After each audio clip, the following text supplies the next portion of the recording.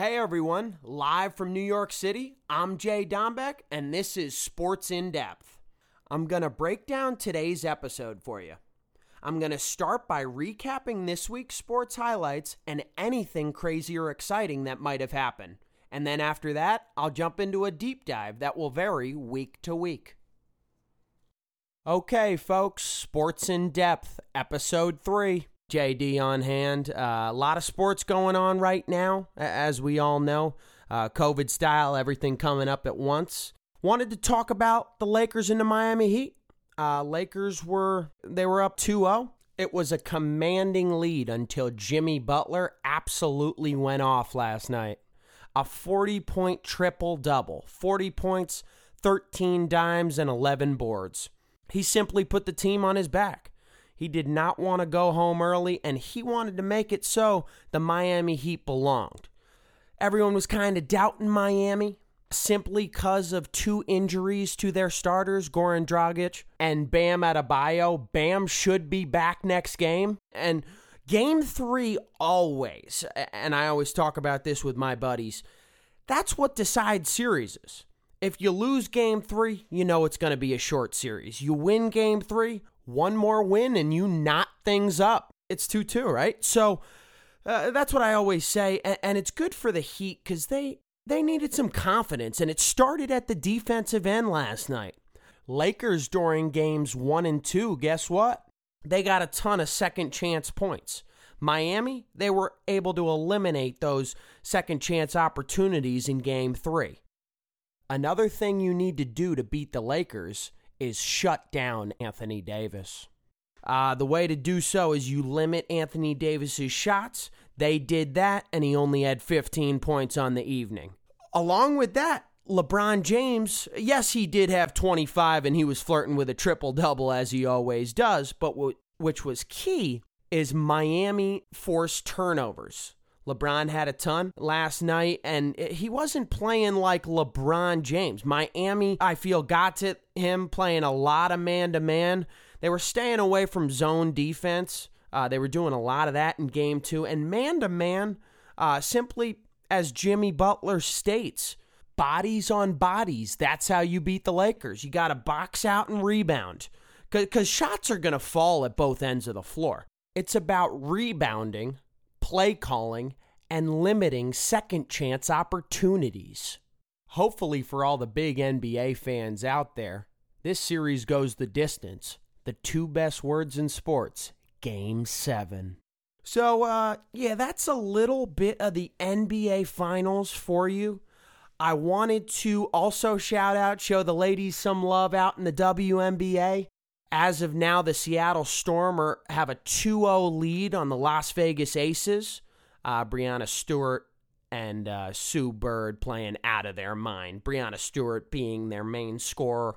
And Sue Bird leading in assists once again. She's been in this league a long time, similar to LeBron James, and she has the mind to take over games, always making the smart play. If we want to compare the two leagues, Sue Bird is kind of like LeBron James.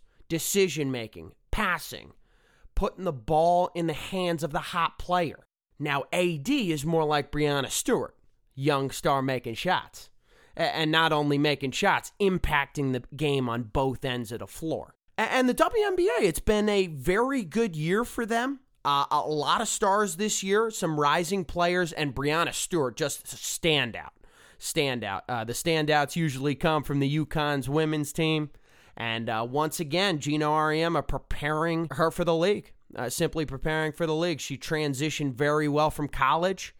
And at the pro level, it's just been fun to watch. So if you ask me and many others, the WNBA season should be coming to a close on Tuesday night. I have a sweep from the Seattle Storm and another title for Mrs. Sue Bird. So that's some basketball for you. Now, NFL talk once again, guys. Week 4. Almost in the books. I will talk about the games that are officially in the books. Tom Brady, or should I say vintage Tom Brady, getting it done once again. 5 TD passes yesterday, folks. 5 TD passes on Sunday. And, that's something that happens a lot for Tom Brady. But I wanted to talk about something in particular with the Buccaneers and Tom Brady. Tom threw a pick six early in the game yesterday. And how does he respond? Throwing 5 TDs and winning the game. Now, that shows us all about veteran leadership and leaving the pass play behind you and moving on to the play in front of you. That's what the great ones do. They overcome, and they're even better. And Tom Brady proved that. Another thing that Tom's doing a great job of in his new offense is getting everyone involved. He's using all 3 of his tight ends. He's using all of his receivers. Everyone's touching the ball and feeling part of this offense. The run game looks good. Defense is improving. They're a well-coached group, of course, with Bruce Arians. And Buccaneers look good to me. 3 wins in a row, and they're feeling themselves. Hey, Tampa could do it, folks. And I wanted to mention something brief about the city of Tampa Bay. They're feeling pretty hot right now, especially after the Tampa Bay Lightning brought the Stanley Cup home. The Buccaneers with Tom Brady, their hopes are high. And how about the Tampa Bay Rays playing the New York Yankees currently in the playoffs? Tampa's a rising city, and not only a rising city in general, for sports, that's a scary city and a hot city at the moment. So a few other important games around the league. Both New York teams again with a loss, but I saw improvement with the Giants this week defensively. Keep in mind, folks, they played the LA Rams, one of the top teams not only in the NFC, but in the whole league. Limited them just to 17 points. Giants have their own issues with turning the ball over late in games and not scoring enough themselves. But hey, folks, giving up just 17, Giants should have won that football game. But of course they didn't, and it's okay. This is a learning process. New coach, new quarterback. It's going to take a few years. They just want to see steps in the right direction. And I thought they saw that with their defense. So a little bit about the Giants. And the Jets, they played on Thursday night. They played Denver. They were in it for a while. They didn't close well. Denver did a better job closing, but both of those teams, they won't be too relevant this year. Young groups just building. There were some exciting games later on in the day. I don't know what you guys think, but the Buffalo Bills look unstoppable, 4-0, and they're beating good teams. And you know what's good about them? They lead from start to finish. Buffalo, they got a great quarterback, Josh Allen. You know, he's the new hype, and a lot of people are talking about him out of Wyoming. Good player. And the defense looks good. They beat the Las Vegas Raiders this week, and Las Vegas looks good to me. You know, Buffalo, they're not just stepping on mediocre, subpar teams. They're beating good teams that I think have a chance for the postseason. So, yeah, a little bit about the NFL. Next, I wanted to talk a little bit about baseball. I wanted to show baseball some love in the MLB because sometimes, especially right now, we're focusing on the NBA. We're focusing on the NFL. Baseball, it's too slow, this, that. But come on, guys. Let's lock in. We got the Yankees still in the postseason. They are playing the Rays. That tips off tonight, Monday night. That's best of 5 series. And the winner of this series, Yanks and Tampa Bay, play the winner of the Houston Astros against the Oakland A's. Houston took game 1 over there. And on the other side, with the NL, we have the Padres, San Diego Padres, against the LA Dodgers. And the last two to round out the group is the Atlanta Braves against the Miami Marlins. Derek Jeter's squad said Yankee fans are happy to welcome Miami back to the postseason. But keep in mind, it was a quick season. Some people say too quick. It wasn't a few games too quick, guys. It was a regular season's 162 games. This year was only 60 games, and that was responsible of the league because of COVID-19 and everything. But sometimes in a year like this, the hottest team wins, not the best. The hottest team, not the best. You know, if you ask me, with a longer season, you might not see Miami in this. No offense to Marlin fans.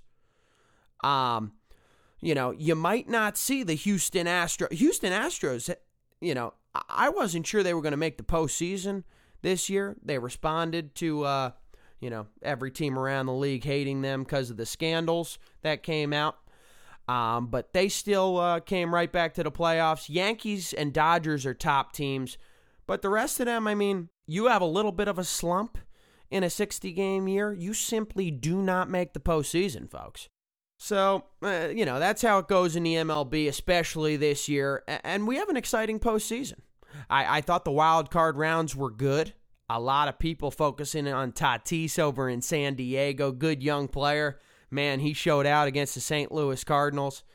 And, other teams like the Yanks, they're good front to back.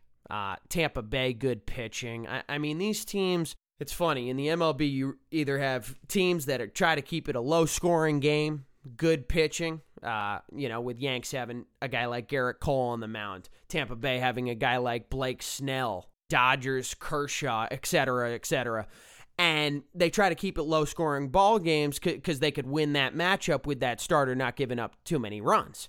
Then you got teams like Oakland, you got teams like the Miami Marlins of this year, you got teams like the Atlanta Braves who win games by scoring runs. So there's two different sides of the 8-ball with the MLB teams, especially this year. And, it's going to be a good finish. I know the New Yorkers out there, they're excited because they want... Yanks are always relevant and always in the postseason for the most part, but it's about finishing the job. Last few years coming up just a little shy. They got to see with the addition of Garrett Cole at the end of last year, that could be their final step to get over the hump and get back to the big dance in the World Series and try to win it like they did in 2009. It's been 11 long years, and New Yorkers are looking to get back to the top. So a little wrap in sports there for you, and now we'll jump into the deep dive. Now, the deep dive today is about bigs in the NBA today versus back then. And to clarify, bigs meaning the 4 and 5 position, the power forward and the center. And back then, meaning the 60s all the way to the 90s. Now, in today's league, a lot of guys rely on pure athleticism.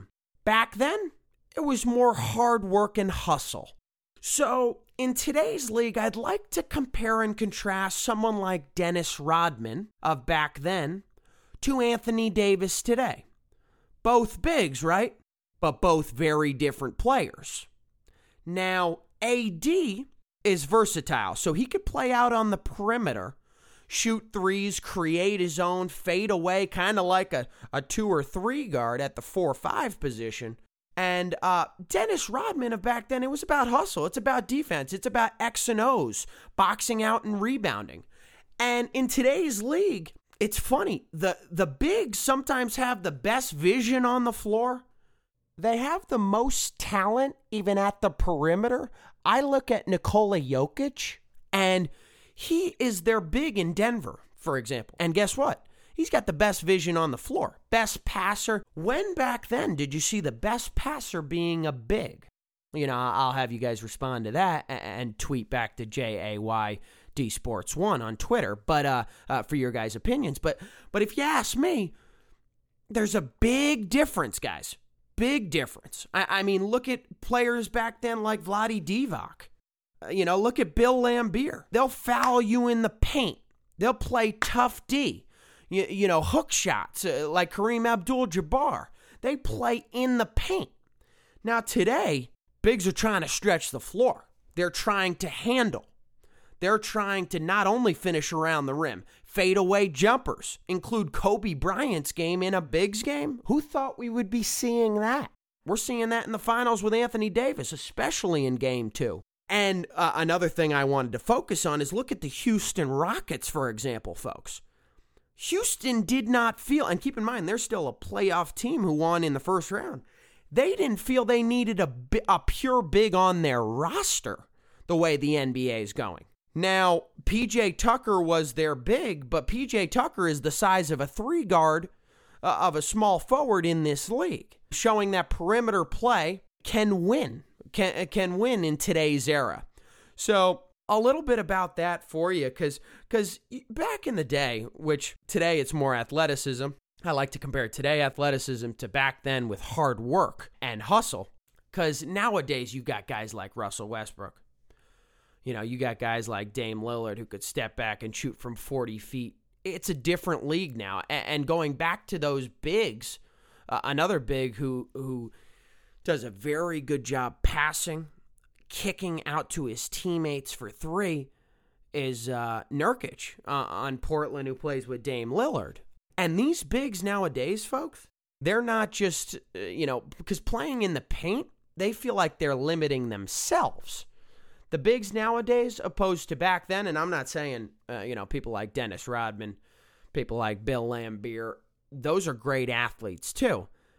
But the game has changed in a way that the three ball is so important. And threes being better than twos, it's better for everyone, and I mean everyone, to develop a perimeter jump shot. Once you saw it from a few bigs, you started seeing it from the rest.